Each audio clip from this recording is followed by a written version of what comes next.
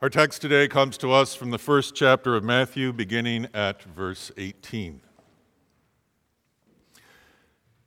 Now, the birth of Jesus the Messiah took place in this way. When his mother Mary had been engaged to Joseph, but before they lived together, she was found to be with child from the Holy Spirit. Her husband Joseph, being a righteous man and unwilling to expose her to public disgrace, planned to dismiss her quietly.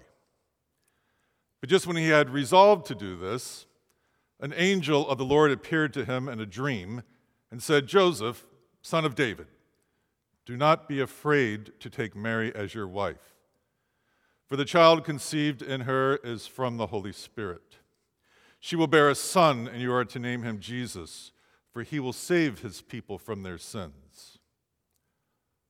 All this took place to fulfill what had been spoken by the Lord through the prophet. "Look, the virgin shall conceive and bear a son, and they shall name him Emmanuel," which means God is with us.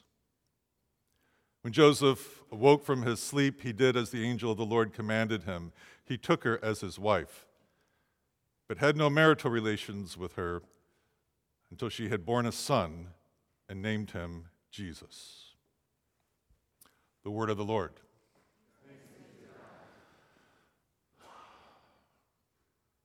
O holy God, we pray that as your word was spoken through the angels long ago, may that word also be spoken to us this day, at this moment, as only you can do. We ask it in the name of the Word made flesh. Amen.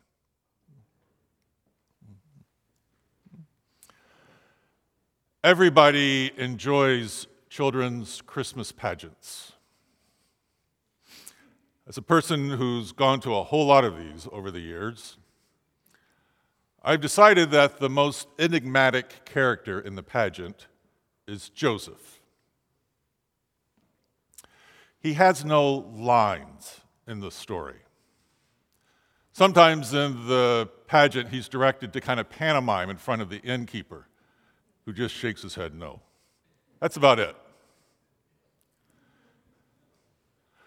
When I was a kid participating in these pageants, none of us ever wanted to be Joseph. He's not the hero of the story. The role was always given to some tall, awkward kid who would just stand behind Mary as she's sitting down, cradling the baby, and then there are all these kids dressed up like sheep around her. He has this look on his face that basically communicates, "I don't want to be here." And in this way, the pageants are completely biblical. Joseph only comes up 3 times in the Gospels. He's never given any lines, and his role seems to constantly be awkward. But Joseph doesn't even want the role he is given. He definitely doesn't want to be there. He had other plans. Planned on just being a carpenter, marrying his fiancée, taking care of this tax problem he has in Bethlehem, and then just settling down. But all those reasonable plans were shattered when Mary turned up pregnant from the Holy Spirit. Wouldn't you have loved to have listened in on that conversation when Joseph got the news? Did she tell him herself? Did she even try to bring up this part about the Holy Spirit? Did she cry as she tried to get him to understand? It had to have occurred to Joseph that he was left completely out of the loop on this whole thing. By the time he hears about it from Mary and then later an angel, all the decisions have been made. All the actions have already been taken. The child's already been given a name even, and a mission. And no one checked with Joseph about this. We hate that. We are big on process. And we expect God to do a little consulting because, after all, we're good at fixing problems. But God never says, "Here's an idea, salvation for the world. We were thinking about using your fiance's womb.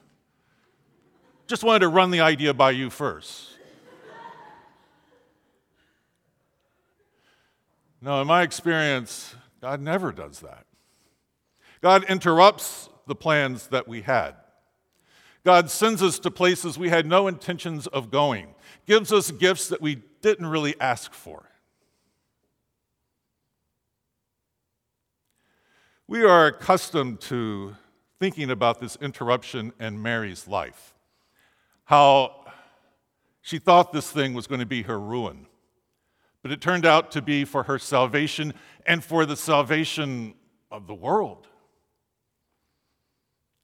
But Mary had people who needed her, who had made plans with her, who had commitments with her. Here's my point today. Mary's the person whose life is directly interrupted by God.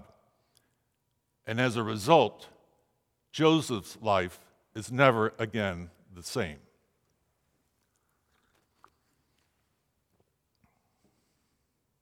God is still in the holy business of interrupting lives, but not necessarily your life. Sometimes you're not the star of the holy drama. Sometimes you're given this awkward supporting role of caring for someone who is in high drama with God. This last year and in the year ahead,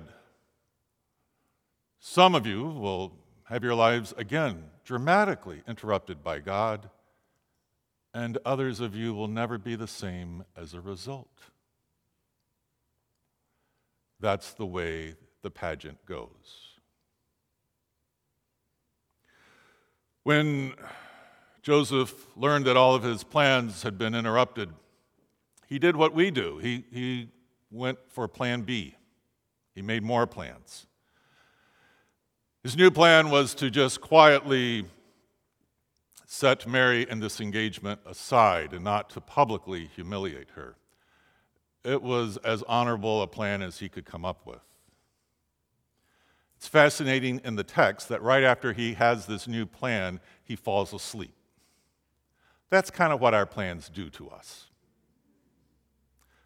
They numb us to the mystery of God. They blind us, close our eyes to the holy interruptions that are breaking in all the time. But then, in his sleep, he finally receives a dream.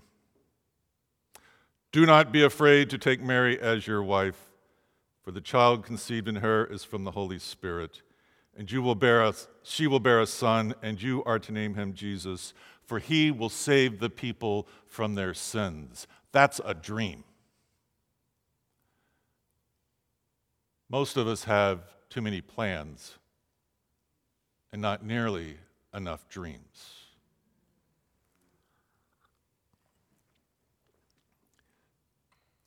So Joseph awakes from this dream and then takes Mary to be his wife.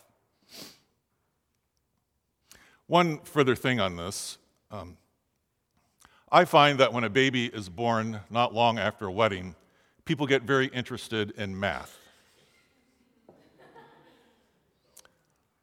And they're going to, having done the math, they're going to figure out this baby's coming a little soon.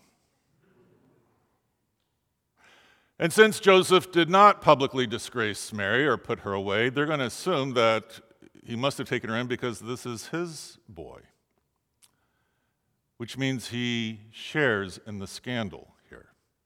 He brings it home. And in ancient society, single men did not live in bachelor pads.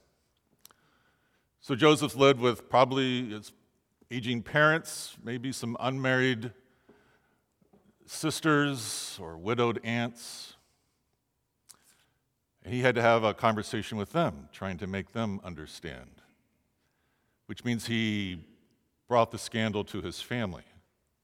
So it goes from Joseph to Joseph's family to the whole village. Everybody knows about this. And this is God's dream. Absolutely. Once again, this Christmas, there are scandals to the kingdom of God. Violence is everywhere. The New York Times last week indicated that a mass shooting happens every day in this country. Every day. Injustice, it seems to reign. So many refugees just looking for a home. Kids growing up on violent streets without hope. Scandals to the kingdom. But God would invite us all this year to be Joseph, to bring the scandal home. What would happen this Christmas if all of us, Christians around the world, brought it home? What if we cradled it? What if we made this a matter of our prayer? What if we resolved once again to redouble our efforts to live a more just life, to work for holy justice for all the people of the earth? What would happen? We'd come a whole lot closer to peace on earth.